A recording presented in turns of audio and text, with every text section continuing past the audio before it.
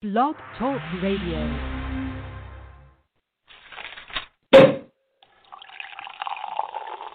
Phoenix, I just opened the bottle. You ready to get the show started? Okay, be right there. You ready? Okay. We're the witches next door.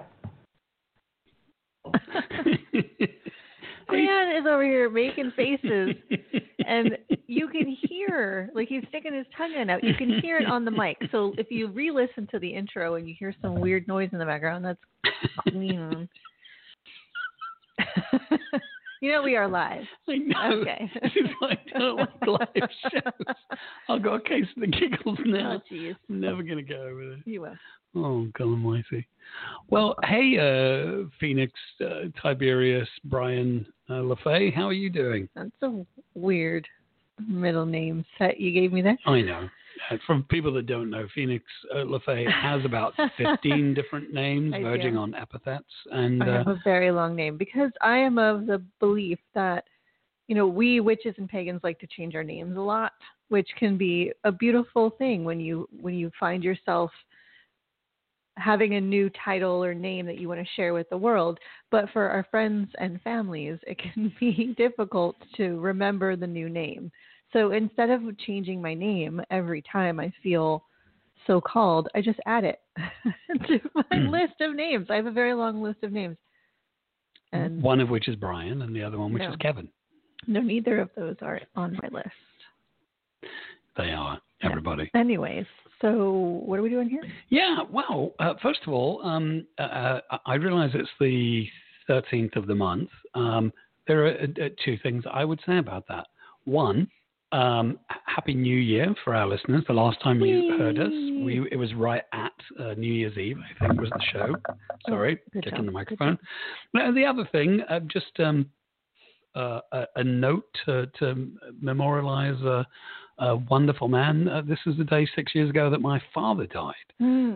And, you know, while I would prefer that he was still here, he was an amazing man. He was a legend. His life was bigger than one man's life could be. So what is remembered lives. Yeah. So I'm not saddened by it. I'm reflective. Right. You know, not saddened. Yeah. You know. Yeah. So, do you want to know what we're talking about tonight? Oh, right. So this is our game of Tell Phoenix what we're going to talk about. Da-da-da. And to be clear, dear listener, it's not because I just make things up on the spot. It's because I often say to Phoenix... That is what it is, actually. I say, what do you want to talk about on the next show? And Phoenix goes, I don't know. No, I say that's your responsibility to figure out. So I do. About 15 minutes before we go on air. And sometimes. Doesn't tell me until we are recording. Well, you know, if you want to change the way the world works, be the change. I got enough on my plate. I'm fine to just wing it. I'm a good winger. You are a good winger. Kip winger. So tonight's show is all about daily practice. Oh, I think I saw something about that on Facebook. Yeah, it's because I told you what it was about. However, there was a little caveat in there. It said, this is the show, the one where we talk about daily practice or the lack thereof. Yeah. Because, you know, the reality of it is in our magical lifetimes, the times that we've been practicing magic, both, you know, as a couple and separately, even when we were uncoupled, we have our own magical practices. There are times when we have had an active, rigorous, beneficial, lovely daily practice, and times where it's like, daily what? What the fuck? You know? Yeah. So I wanted to make sure that we gave some context around different daily practices that we've done, reasons why daily practice can be really beneficial to a magical practice, and also, you know, sometimes it's fucking hard work and it's not worth doing. Right? Well, I don't know that it's not worth doing, but sometimes it's hard to do. Yeah, for sure. Yeah. So that's where I thought we'd start off. So let's start off on the, first of all, from your perspective, and maybe I'll give mine, from your perspective, what is a daily practice? So if somebody is brand new to witchcraft, they're brand new to listening to this show and they think daily practice, what does that mean? So start off there. What, for you, what is a daily practice? A daily practice is Don't you say a practice you do daily. it is a commitment that you do on the daily that, well, let's see, how do I want to phrase this? It's just acknowledging some aspect of your spiritual life, and either acknowledging that there is something greater than yourself, or taking a moment to slow down and connect with yourself, or it's a pause. It's a pause that gives you, it can give you perspective beyond your own regular everyday perspective when you get caught up in the hustle and bustle. You know, when I was new to all of this in my teens, I really felt like daily practice was the end all be all of having of being a witch, right, or being a pagan. And that's because that's what it is to be religious in any religion. You know, as someone who is actually devoutly Christian or whatever, you know, list the hundreds of religions you could be, they are doing something every day that connects them into the energetic of that religion. And there are plenty of witches who are not religious in their witchcraft, but I am, you know, so. Yeah. So it's a pause, it's a slowing down, it's a reconnecting, and it is an engaging with the spiritual. Yeah. So I think for me, if I were to define daily practice, because I am less of a religious witch than you are. Not that I'm not, but I'm just less so than you are, I think. And so a daily practice for me is doing a thing, an act, and that could be reciting a poem. It could be, you know, a million different things. We'll go into that in a little bit, but it's the daily reminder to myself that I am a witch, that I am connected to something, whether that's the place that I live, or a particular tradition that I might be part of, or a set of practices or liturgy that particular tradition or I as a witch have determined is something I want to engage in. Yeah. It's that daily repetition. It's sort of like looking in the mirror every day and going, oh yeah, that's right, that's what I look like. Right. That's kind of for me what a daily practice is. It's doing this thing on the regular and reminding myself of who I am. And what I believe in, or what I stand on, or, you know, whatever it is. So, right. You know, one of the things I like to say, and I'm not the first person to say this, but the difference between, I think, witchcraft generally and many of the other religious systems out there is that, for the most part, we are more concerned with orthopraxy than orthodoxy, right? So orthodoxy is what you believe, orthopraxy is what you do. Right. And I think the doing of witchcraft every day is beneficial. So that's what I think of as what a daily practice is. Yeah. And I think the only thing I would add to this part of the chat is it's also you know, magic and spiritual practice is like a muscle. So the more you're doing stuff, the easier it is to do stuff. You know, the more practiced you are at certain spells or rituals or whatever, the better they are. So it's also keeping those muscles in shape. Yeah. There's a famous violinist who says, somebody asked if he still practiced every day, and he said, yeah. Right. He said, I practice every day because if I skip a day, I can tell the difference. If I skip 2 days, the other people in the symphony can tell the difference. And if I skip for a week, the audience can tell the difference. And I think that's, you know, that talks about practice. Yeah. Right. Okay. So we've sort of said what a practice is and maybe generally why you might do it, but let's kind of dive into the specifics of that a little bit. So why do you do a daily practice, or why have you done daily practices in the past? And we've said, sort of generally it's to connect to something to keep your magical muscles toned. But why? Why do you do it? I mean, aren't there ways you could do that? Couldn't you do a spell once a week? Couldn't you read a book once a month? I mean, why? What's the value of doing a daily practice? What's the value? I mean, I feel like I already answered that question. I mean, well, you started with one question and then you kind of morphed it into another question. So I'm going to start answering what I first heard. Okay. I like that. I'm not a professional interviewer. This isn't even an interview. It's conversation. So take it wherever you want. I've had many different daily practices, and they have been based on what's going on in my life, right? So it may be I wanted to learn to read the runes, and so I pulled a rune every day and studied something about that one specific rune and read and whatever. Or I have an oracle deck that I love, and for many, many years I would pull one card from that oracle deck every day. It could look like meditation. It could look like chanting. It could look like singing. It could look like engaging with deity or spirits or whatever. I mean, it could look like enchanting your cup of coffee in the morning before you drink it. It could look like a million things. And I think that it's important to make a spiritual daily practice that A, fits in your life, and B, serves a purpose. If you don't give a fig about the runes, then that would be a stupid daily practice for you to take on. You know what I mean? Yeah.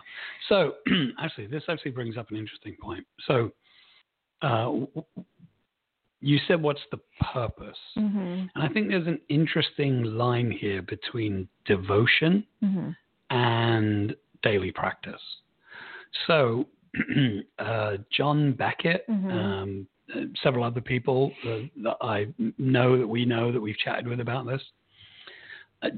John says something about devotional is that you don't do a devotional for yourself. You do a devotion to whom or whatever it is you are in devotion to, with the expectation that you'll get nothing from it. Right. So if you have a devotional altar to Athena, and you say that every day you'll pour a little bit of olive oil, for instance, into a bowl onto that altar, then it's a gift that you give to Athena. That might be a daily practice, but it's more on the devotional side. So the purpose of it is for you to give offerings or whatever it is to that deity. In this case, let's say Athena. You don't necessarily get anything from that. It's not like you go, hey, I've given you 10 doses of olive oil, so I'd like $1 million, please. Right? Right. So I think there's a difference between devotional. Like you can do a daily devotional and a daily practice.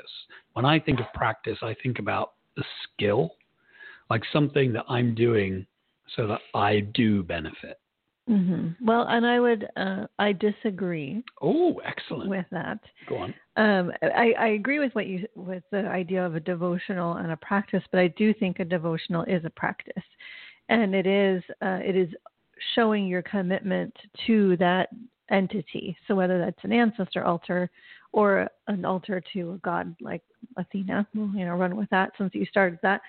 It is showing your commitment to that relationship, and so that does benefit you because you're showing up for that relationship. Just like if you have a dog, you have to wake up and let that dog out or take it for a walk or feed it its breakfast or whatever.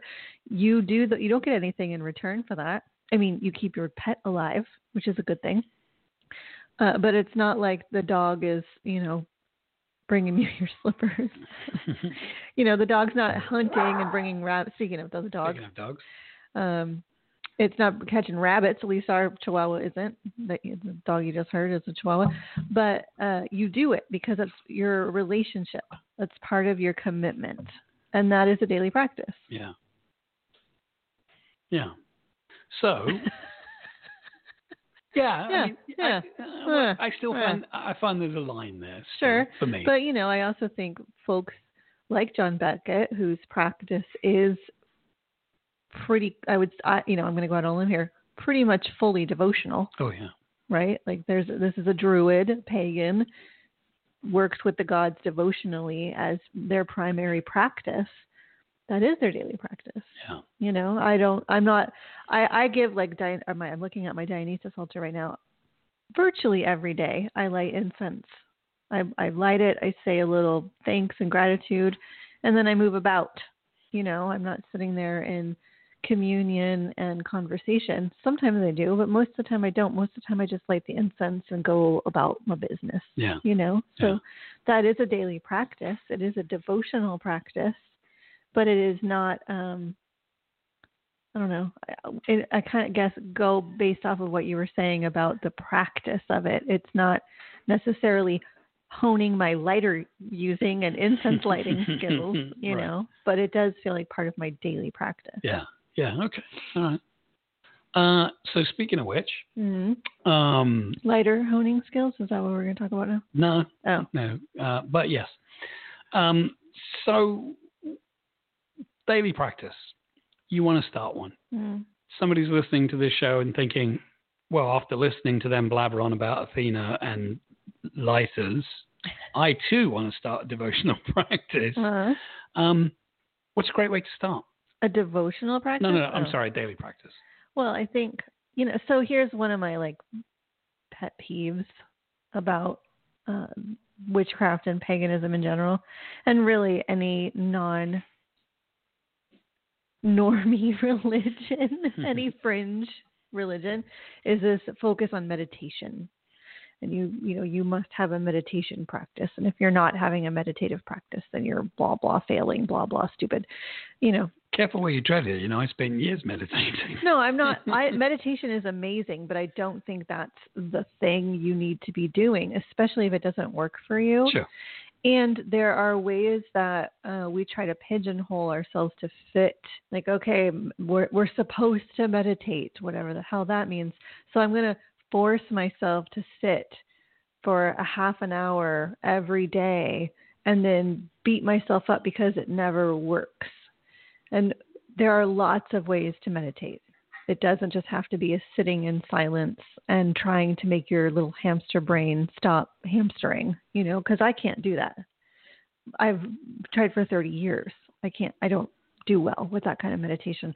But guided meditation or chanting meditations, even walking meditation is great for me. I need to be distracted so my hamster wheel is distracted, right? So the question was, how do you start a daily practice? Right. I was going to say, start by meditating, and then I got all on my soapbox about meditation. You have to just start. Pick something that's interesting and start doing it every day. I mean, I'm shrugging my shoulders, but you can't see that because you're not looking at me. I mean, Gwion is, but no one else is. You just kind of got to do it. Is that helpful? Kind of. So again, if I came to you and said, "Oh, great and wise Phoenix, I want to start a daily practice tomorrow," what would you tell me to do? Well, what are you interested in? So that's the first question you would ask. Yeah, it's from a spiritual perspective. What are you curious about? What do you want to learn more about? What are your interests? That's the place to start. And there's this interesting thing to a daily practice in boredom, because if you have been doing something every day for many moons, it's going to get boring at some point. And so you may want to change it up or do something different, and that's great.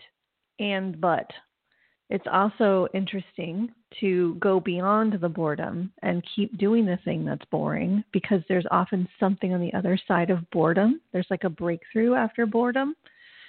So it's a difficult thing to figure out, whether you are, when you're first starting out, like, okay, I've done this for 2 weeks now and I'm not sure that I like it. Well, keep going. Try it a little bit longer. There's a frustrating thing about humans. It takes 2 weeks to establish a habit. 2 weeks. So like going to the gym or whatever, 2 weeks of doing that behavior. It only takes 2 days to break that behavior. So you really have to give daily practice time to connect and become routine. And if you miss it 2 days, you start over. Yeah. Right? Yeah. What are your thoughts? Well, when I think about daily practice, if somebody came to me or if I was going to start another daily practice, I think for me, it is that permission to give myself an allotted amount of time per day to do something. Now, I'll give you an example. For many years, I drummed every day. Right. For probably, 5 years, 6 years.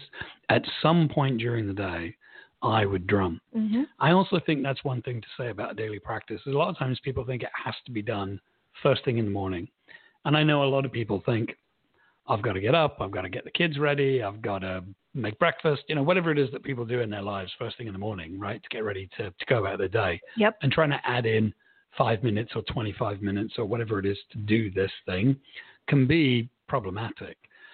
One thing about daily practice is that it happens daily. Daily doesn't mean 6 a.m. in the morning. You could do a daily practice at 9 o'clock at night.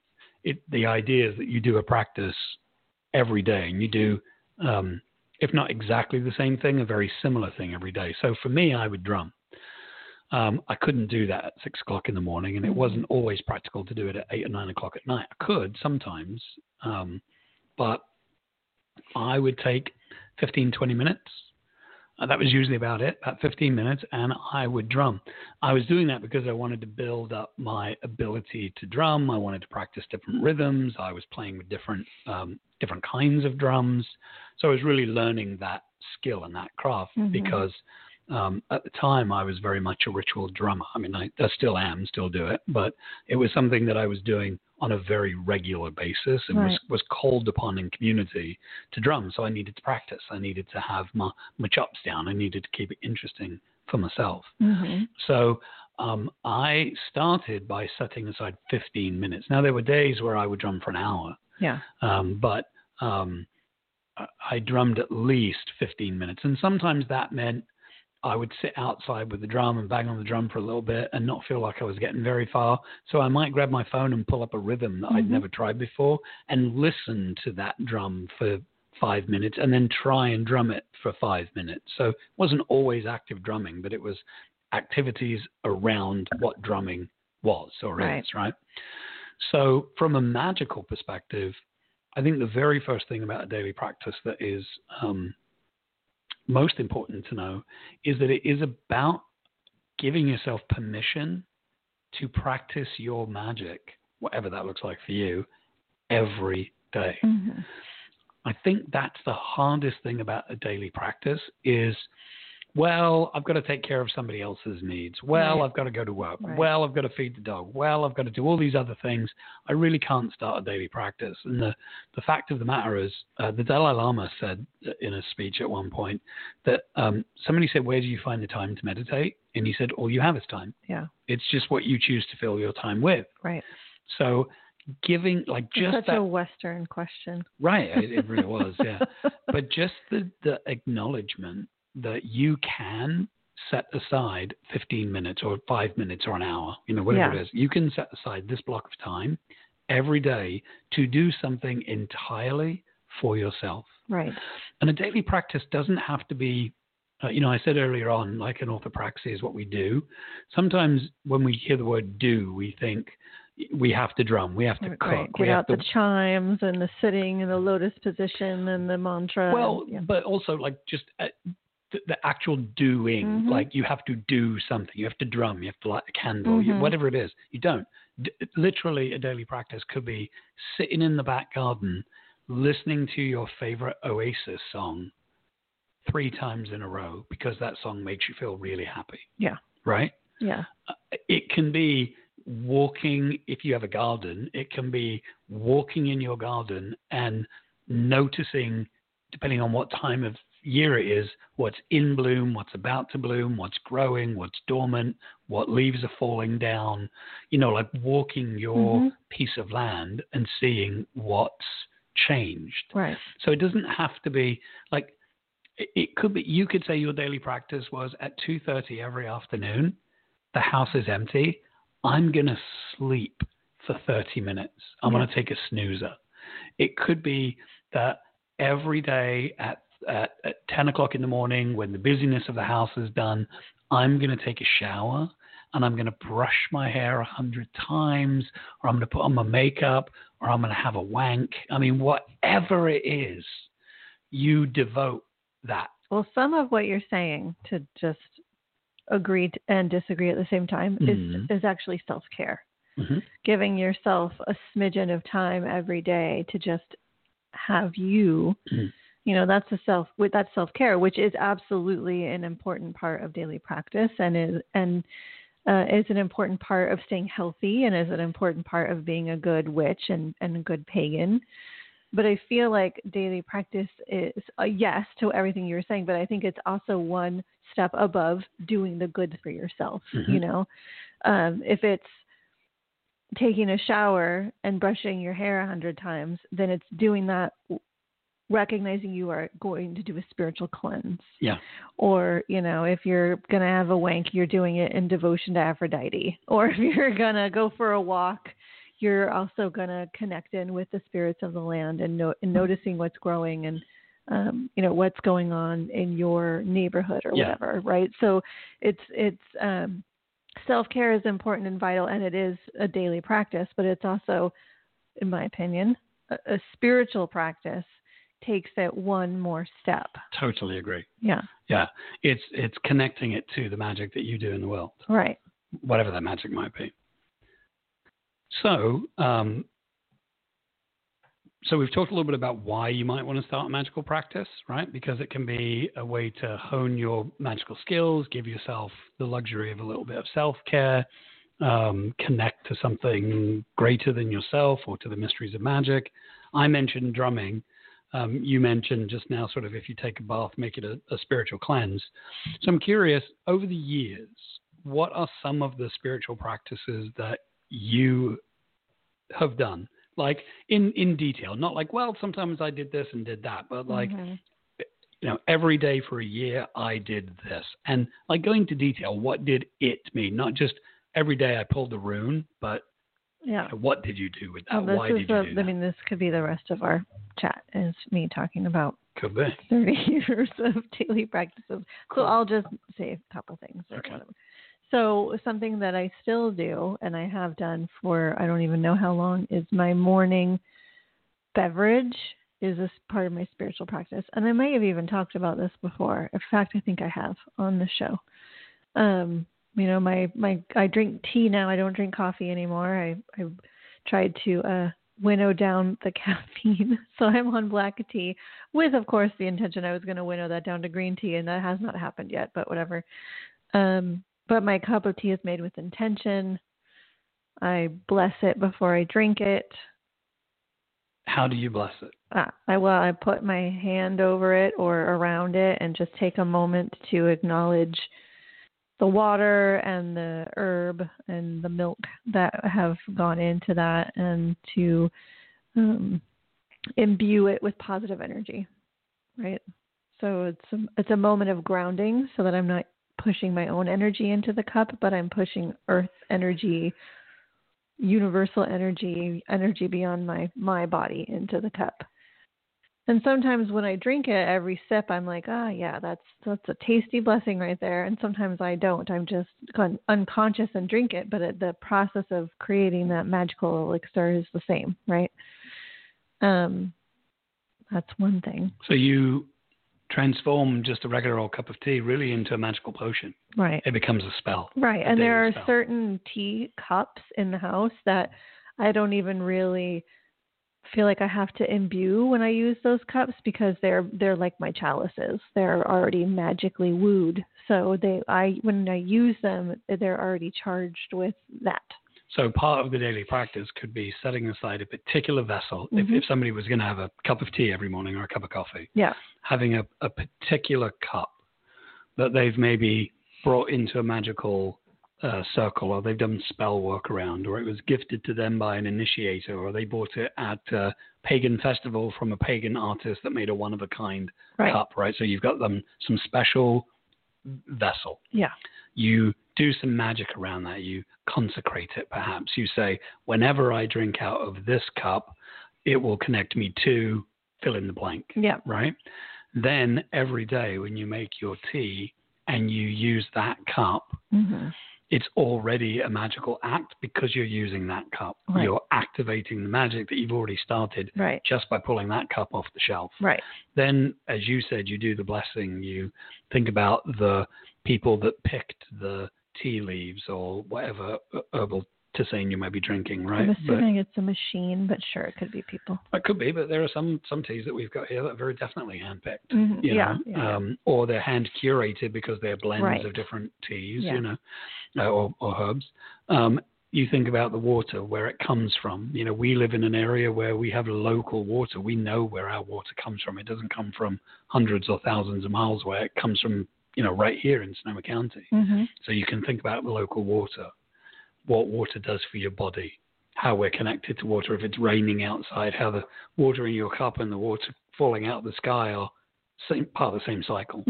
That's all part of the meditation, so to speak. Right. That all happens in the 3 seconds it takes you to stir in the milk. Right. And then the 5 minutes it takes you to drink the tea. Like you said, if you're consciously drinking it. Yeah. That's pretty amazing practice. Thanks. Yeah. Great show. So one thing that you mentioned, and I know there was a specific challenge that was issued to you to do this, but you mentioned that you wanted to learn more about the rune. Yeah. And so every day you had a practice where you would pull a rune, read it out loud. Well, I created my own learning system. So in one of my initiations, I was challenged to learn more about the runes. And this is, you know, both because of my ancestry and because of curiosity and blah, blah, blah.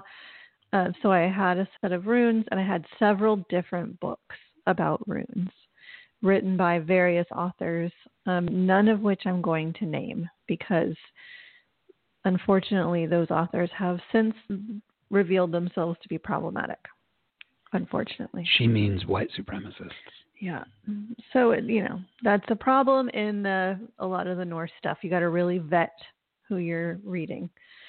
But anyway, back in this moment in time, I did not know that. But I would pull a rune, and then I would set it out on my altar. And then I would read all these different sources about it. And there are Galder and basically chants and poses that you can make with your body and your voice to help activate that rune energy in your body. So I would pull the rune, and then I would read whatever I could about it, and some of it very academic, right? And then I would do these poses and these chants. And then I would leave the rune out. And then the next day I would pull another rune, and there's 24. So by the time, you know, it took me almost a month to get through all of them. And then I would put them all back in the bag and start again, so that I wasn't, because a lot of the books put them in order, right? You start with, I'm drawing a blank now, but you start with one and you work all the way through the alphabet, basically. I didn't want to memorize them in order, because then I thought, you know, it's like learning the alphabet. If I see G out of the middle of the alphabet, me, 42-year-old, have to go A, B, C, D, E, E, F, G. There we go. F comes before G. I have to do that. I didn't want to do that with the runes. So that's why I would pull them and then leave them out and then restart the process so that I could learn them as individuals and not as an alphabet.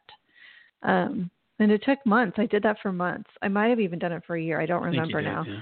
And I've lost some of that because I haven't kept that daily practice up. And it's like language. I've lost some of the rune stuff.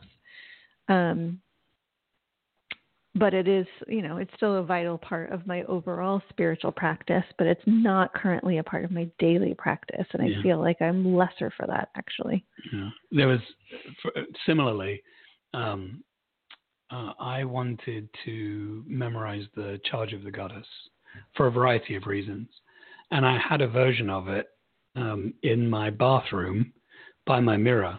And so I would, when I would brush my teeth, I would see the Charge of the Goddess and I would sort of recite it, whether out loud or mentally, but I would recite the Charge of the Goddess until it became part of me.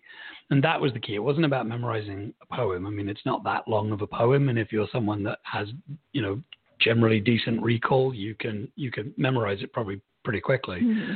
But it actually wasn't about memorizing the poem for the sake of recitation. It was about getting it in my breath and my blood and my bones, right? Like embracing it, becoming it, internalizing it. Yeah.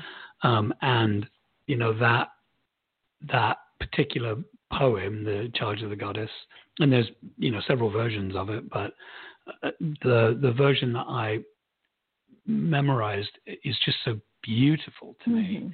And it led me on this path of discovery. In the Charge of the Goddess, there are, I think, 9 different goddesses. Again, depending on the version that you have, there's a litany of goddesses that are named at the beginning. Yeah. And I knew roughly the stories of most of them. Yeah. Some very well, some sort of, oh yeah, I know where that goddess is from, and others I'd never really heard of. Mm-hmm. So while I was memorizing it, it wasn't just about reciting the words. It became, well, who is this goddess? So when I'm invoking the Charge of the Goddess, when I'm saying it, I know who Astarte is. Mm-hmm. I know who Ceredwen is. I know who, the various different names that are in there, Melusine, et cetera. So for me, it became, what's that god's or goddess's story? Who are they? Why might they have been included in this Charge of the Goddess? Right. Why were they important in their time? Why might they be important when this was written? Why might they be important now? Is there something I can learn about them? So it was never just about learning the words to the Charge of the Goddess. It was learning the whys, who wrote it, when it was written, where it may have come from. And so for me, it became this exploration. And so I would say the Charge of the Goddess every day. But then for well over a year, I was also sort of researching it. Yeah. And that was beautiful. I like that was a daily practice I absolutely loved. Yeah. So like for, I don't know, let's say somebody that's brand new to witchcraft. Mm-hmm.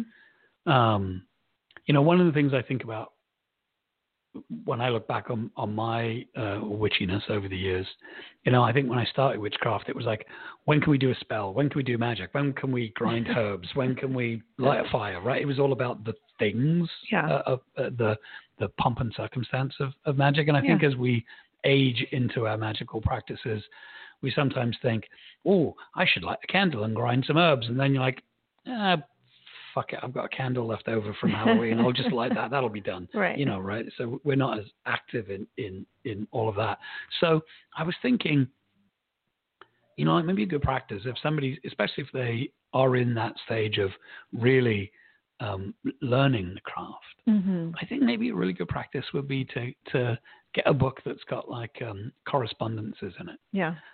Or for a month, and you can do this for longer, track the phases of the moon. Like every day, make it a point to, whether you use an app on your phone or whether you go outside or whatever mm-hmm. it is, but like today is the 13th. It's the new moon. Right. Right? Or whatever it might be. Yeah. So where is it? Was last night. I realize that. Is the moon waxing? Is it waning? Is it the second blue moon? Is it a blue moon? Is it, whatever mm-hmm. it is. And just for 90 days, track the moon. Mm-hmm. And every day, if you can, depending on where you are in the world, like look at it. Right. Study it. Spend 15 minutes. That can be your daily practice. Okay, the moon is visible at such and such a clock. I'm going to go outside for 10 minutes and take a look at it. Yeah, my recommendation for my students that are new is cleansing and grounding every day. Cleansing and grounding every day. All right. So pretend I'm a student of yours. Yeah. I have been a student of yours. You're going to give me that. So what is cleansing? Give me. Well, this is a whole class where we discuss this, but yes, I will give you the thing. So, cleansing can look a lot of different ways. So again, this is a part of the practice of cleansing is to learn which practice works best for you. So you might want to burn herbs like sage or Palo Santo or rosemary or any number of cleansing herbs. You might want to burn a resin like dragon's blood or black copal or white copal or whatever. So you have lots of potential smokes that you could use, and you literally, move the smoke around your body to clear out anything in your spirit body, your auric field, that little energy bubble that we all have around our physical bodies, physical bubbles. Smoke, right? That's one way. Water is another way. So taking a shower and doing that with intention. And I feel like you really need salt or something to be involved in a bathing ritual to cleanse. So keeping a little bit of salt in your bathroom, and when you go into the shower, giving yourself a quick little scrub.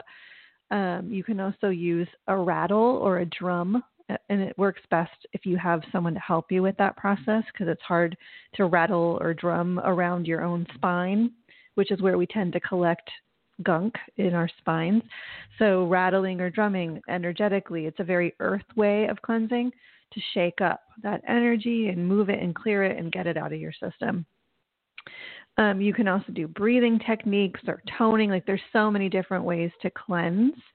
So when you're new, part of the process is trying all those things. What worked for you? You can also use sprays, which is a kind of it's not new, but it's become more popular to, use a cleansing spray rather than smoke. And there's lots of reasons for that. Smoke's not always the best. And lots of places, if you live in an apartment, you might not be able to burn sage. You might get in trouble for that. So a spray is a good alternative. But you got to try different things and see what was the most effective for you, what worked best. When you come home from work after being stuck in traffic for 2 hours and you just feel crap and run down and frustrated, that's when you go cleanse.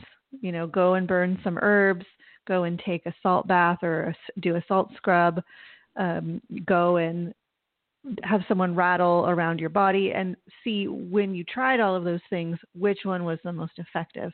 Then start doing that every day. So would you say, as a practice, yeah, on Monday you do smoke? Let's just say that all the options are on the table. So Monday you do a smoke. Tuesday you do a salt bath. Mm-hmm. Wednesday you get somebody to do a rattle around you. Thursday you do something. Ring some chimes. Right, ring some chimes. And so for maybe 30 days you do all of those things, one every day. Yeah. And then at the end of that, maybe journal, right? Yes, this is where Books of Shadows come in, because Book of Shadows is your scientific journal. This is me here. You're getting all Phoenix's opinions now. Good job.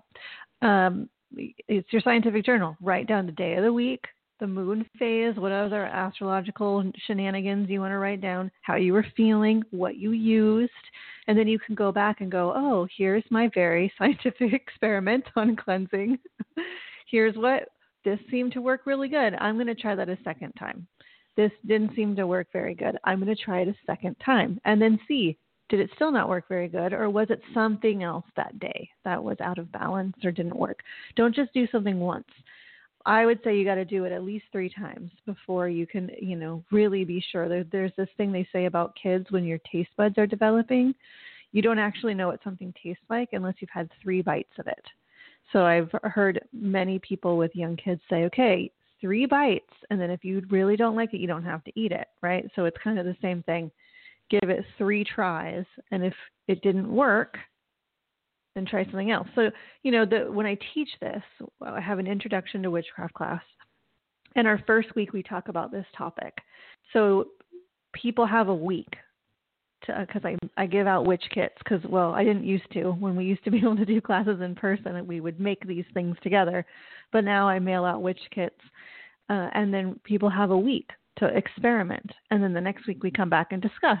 And it's very interesting because things that work for some people don't work for everyone, you know. So it is an experiment to find what works for you. So let's just say that salt scrub comes out top of the list. Yeah. Like you get home, like you said, you get home from work, you take off your work duds, and you give yourself a salt cleanse, and that's the thing that really helps you. Mm-hmm. So now what you say is, okay, great. Now you've done the experimentation, you've discovered that's the thing. Now do that thing for 30 days. Yeah. Or every day. Every day. Yeah. Right. And then really like delve into that. Right.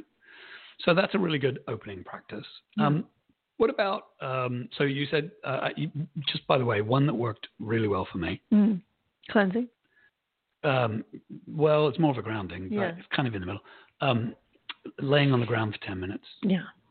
I'm fortunate enough to be able to do that. You can't always do it when the ground is soaking wet, you know, but whenever possible, like just having my bare feet at a minimum on the ground. Every day I go outside with no shoes on. And sometimes I'm, you know, standing on concrete. Sometimes I'm standing on grass or what have you. But I like to get my feet onto the ground every day. And then whenever possible, I like to like get prone, you know, like get down in the ground. Right. One thing I haven't been able to do yet in our new house, because it's basically winters, like I want to get out into the garden and get my hands down into the duff and the mulching leaves and smell what this place smells like. I don't know the smells of this house yet. Yeah. You know, outside of the cooking smells, you know, but like I want to get outside and get my nose in the redwood stuff that's outside and really explore what's down in the ground. Yeah. But so like for me, that's probably something I'm going to start doing on the regular again now. Right. And I would say for sure that's more, in my opinion, that's more of a grounding or a centering, right? And so cleansing and grounding, or cleansing and grounding and centering are a little bit different. The cleansing is clearing off, and I'm not explaining this to you, Glenn, because obviously you know I'm just explaining. It's a clearing off of the stuff that doesn't necessarily need to be there, but a grounding or a grounding and centering, and I do think that those two things go hand in hand, is more about being fully present and calling in all the parts and pieces that may be distracted or separated or stuck in old patterns or stuck in a fight you had yesterday or whatever. Grounding and centering gives you a moment to call all of those pieces of you back to yourself and center yourself in your body. And that is modern, especially Westerners, but modern people are not good at that. Yeah. And I feel like that is, if you are like, okay, well, daily practice, blah, my life's too busy for that. Grounding and centering, cleansing are things you can add into your day that don't require an hour-long guided meditation or a 20 minutes of reading a rune book, but they are vital to your health, and they will help on so many different levels. Yeah, I want to do it as a daily practice, not because I need to ground, although, you know, that never hurts, especially for me. But I just want to get to know the place. Yeah. Like, so for me, it's an experiment. It's like spending an hour with the kids. You know, like it's just, I want to go out and spend an hour with the bugs and the bees and the crawly things and the slidey things and the flying things and the smelly things, and like really get a sense of what this little bit of land is like. Well, that's the thing with daily practice, right? It's not just the thing. Like cleansing isn't just about cleansing. It is, you know, you're cleansing, but it also can help you not get worn down so fast. It also can help you be more forgiving. It can help you be more calm. It can help you not get ill as often. Like cleansing, there's all these other things. So like me with the runes, I learned this alphabet, but it's also a divination system, and it's related to my ancestry. So there was more to it than just trying to learn the runes because of my daily practice. You know, it grew exponentially in my spiritual world. Yeah. And any daily practice is going to do that. Yeah. So things like learning correspondences, spending time with the place you live, doing a meditation, like all of these things are really good as a daily practice. Yeah. All right. So now, halfway through the show, we've talked about a bunch of daily practices and what they are and how you can do them and why they might be beneficial. What happens when you start beating yourself up? right? Because I know you've done that. Yeah. I know I'm in I've a done that. period of that right now, actually. Right. So talk about, okay, I need to do a daily practice. Fuck, I didn't do a daily practice. I'll do it tomorrow. Yeah. Wow, I don't want to do it anymore. Yeah. This sucks. Right. So that will happen. Like, just know this if you don't know this already. Yeah. It will absolutely happen. You can do a daily practice for years and years and years, and then all of a sudden it falls off. Right. And you can't do it again. Yeah. Or it takes 3 months before you can do it again. Yeah. Sometimes you need, sometimes you need a break. Right. Yeah. And like I said, 2 weeks to build a routine. That's a lot. Doesn't sound like very long, but it is. It's a long time.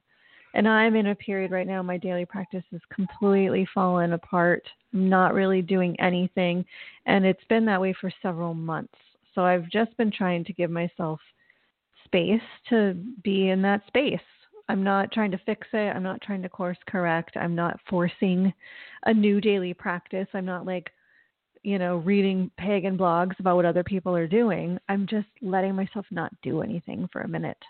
And, globally, there's stuff going on. So I'm also blaming some of it on that, But just in the last couple of weeks, I've started to be like, what do I want to be doing? What am I feeling? What's going on? And so it will come back around.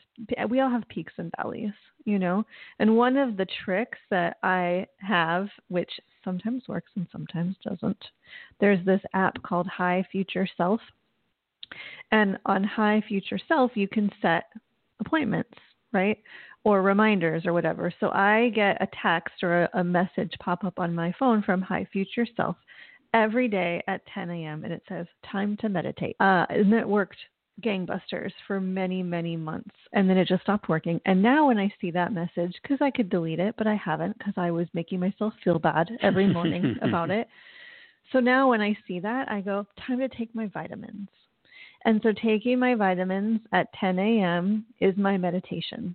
And I also have like affirmations in there. Like I have an affirmation once a week. I don't remember what time because I don't want to memorize when I'm going to see it, but it says you deserve to be adored. So there's like the self-work that I'm doing. I've set up these things to pop up. So there are ways you can use technology to help you, right? Like if you know that every day on your lunch break at work at noon, you could go outside and just ground. So set a reminder on your phone, time for grounding, to help you get into the habit of it. And there was something else I was going to say, but it left my brain. So there you have it. Yeah. I was just waiting to see whether it came back. It didn't. It didn't. Yeah. Yeah, I think that's really true. I mean, I know for me, I was just having this conversation with somebody. This has happened several times to me over my magical lifetime where magic stops working. Yeah. Where I just don't have it. I don't feel it. I can't connect to it. And, there's different reasons for that. Yeah. And there's been, over the few times that's happened, there's been different reasons. Well, right? I would say, you said the phrase magic stops working, but I feel like it's probably more like your relationship to it. Yeah. Magic doesn't stop working. Right. I stop working magic. Right. Or I stop connecting to it. Yeah. Or, for sure. But colloquially, it's like everything stops working. Yeah. And I have two thoughts with that. Sometimes, and you said this earlier, sometimes you have to do it anyway. Yeah. And just wait for it to come back.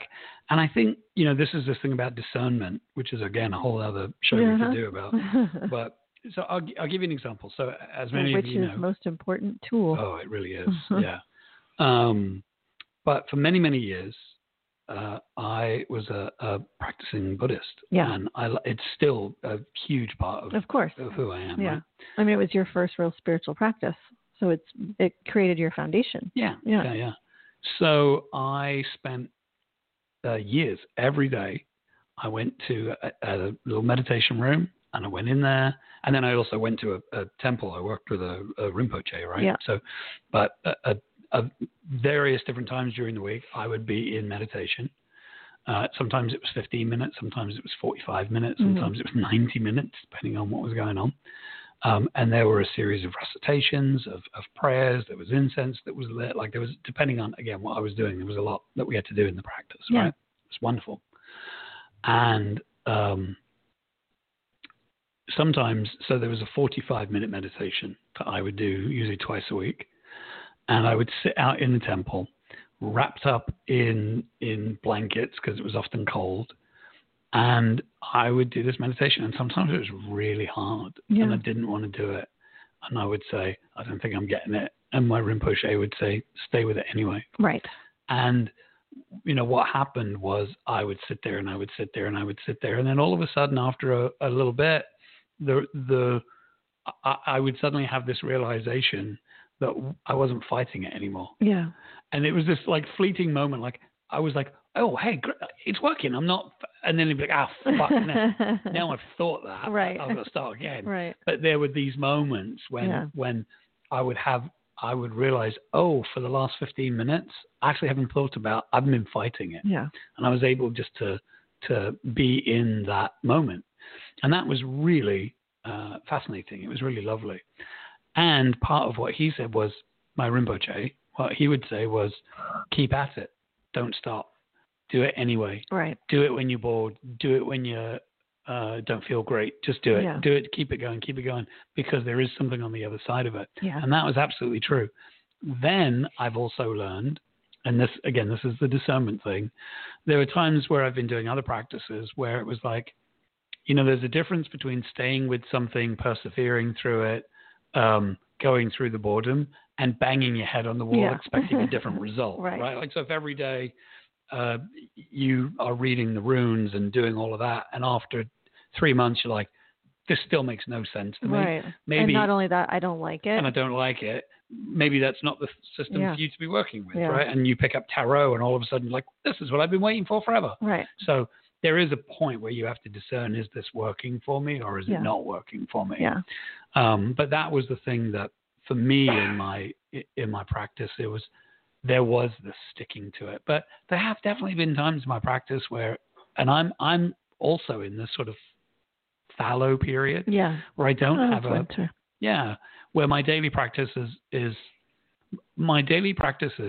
are happening, but I'm not imbuing them with magic. Mm-hmm. So I'm making a cup of tea every day because it's what I need to get myself going in the morning. Yeah. Now there's a magical or a spiritual element to that, but I'm not paying attention to it. Right. And that's really what it's about, paying attention. Yeah. I'm eating breakfast every day, but I'm not necessarily, doing that. Oh, where did this egg come from? Where did this? Which is a really easy way to incorporate daily practice. Yeah. I mean, and as somebody that cooks food and say a prayer before you eat, like anyone can squeeze that into their day. Yeah, absolutely. And for many, many years, that's exactly what I've done. But what I've noticed is that right now, most all of my magical practices, working for me. Yeah. So I've sort of recently come to the realization of why. Now I'm going to sit with it and figure out what to do next. Yeah. But the what I've recognized is, so Phoenix and I moved about 3 or 4 months ago. 3. Yeah. And I love our new house. It's exciting. It's big. It's bright. Like it's all the things that we wanted when we moved into a house, just about, minus that hot tub. But it's basically swimming pool, right? But generally speaking, it's what we wanted, and it's a lovely upgrade from the place that we were in. Yeah. But what I realize is, while I'm comfortable here and while this feels like my home, I haven't done outside of kitchen witchery. Mm-hmm. I haven't done a lot of magic here. The old house, the walls were dripping with magic. Right. We'd had a lot of gatherings. Yeah, gatherings, coven gatherings, classes that we taught, full moon gatherings, parties, you name it. And we haven't had that here. So when we would have if it wasn't for stupid COVID. Well, yeah. Yeah. My point being is that what I've noticed is in the 3 months that we've been here, my daily practices have fallen off, and it's because I'm excited to be in the house, but I haven't yet decided if me and the house want to do magic together. Mm-hmm. I think we're coming around to it. Yeah. You and I were talking about this. Like it feels. I think there's been so much going on in the world between COVID and some of the things going on in the government. Right. an extended election period and, all these other things that are so distracting that I don't know that I have felt the quietness and stillness of this house. Yeah. And that for me is where magic begins. Mm-hmm. I hear those little voices, the interior voices, the voice of the little, flower that's blooming or poking through the earth, and I go, oh, look at that thing. And I look at it every day. Yeah. So, what I know is I need to start practicing magic within this house and with this house, and to start to put that magical funk on the walls mm-hmm. and in the carpets and in the floors, because I haven't done that yet. Yeah. And so I don't quite know what that looks like yet, other than this urge to get down in the soil. The daily practice hasn't quite revealed itself. Yeah, but it feels like it will. Yeah. Yeah, that's good. Yeah. But I want to name something, because we are just about at our time, but I wanted to name something that's come up a few times here.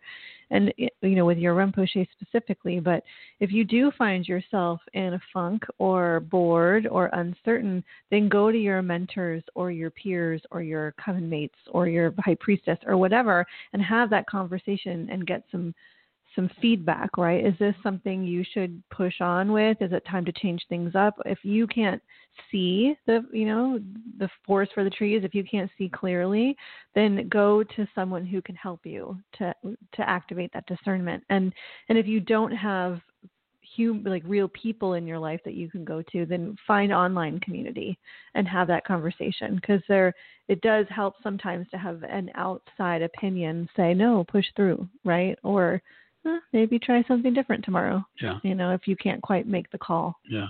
Yeah. My Rinpoche was an engineer mm-hmm. in another lifetime of his, in this lifetime, but before being a Rinpoche. Before being a Rinpoche, yeah. So he was an engineer, so he was very science-minded, and he loved science fiction. So sometimes I would go to him and I'd be like, Rinpoche, I'm just not getting it. It's not working for me. And he would go, relax, young Padawan. Except for he would say that in his accent, right. But he would go, relax, young Padawan.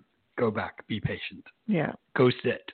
I don't want to sit. I know you don't want to sit. You know what you should do? What? Go sit. Yeah. Yeah, exactly. Yeah, he was brilliant. He is brilliant. Well, and on that note, we're at our time. Yeah. All right. Well, good chat. Good chat. Go do some practices. Yeah, no, seriously, though. The last little bit, do practice. Yeah. Find a practice, experiment, write it down, ask a friend. Yeah. Read something in a book. Go out and do a practice every day and see what it's like. Yeah. Try it. And then report back to us. Yeah, let's hear it. Yeah. There is a test. Yeah. All right. See you, everyone. Thanks for listening.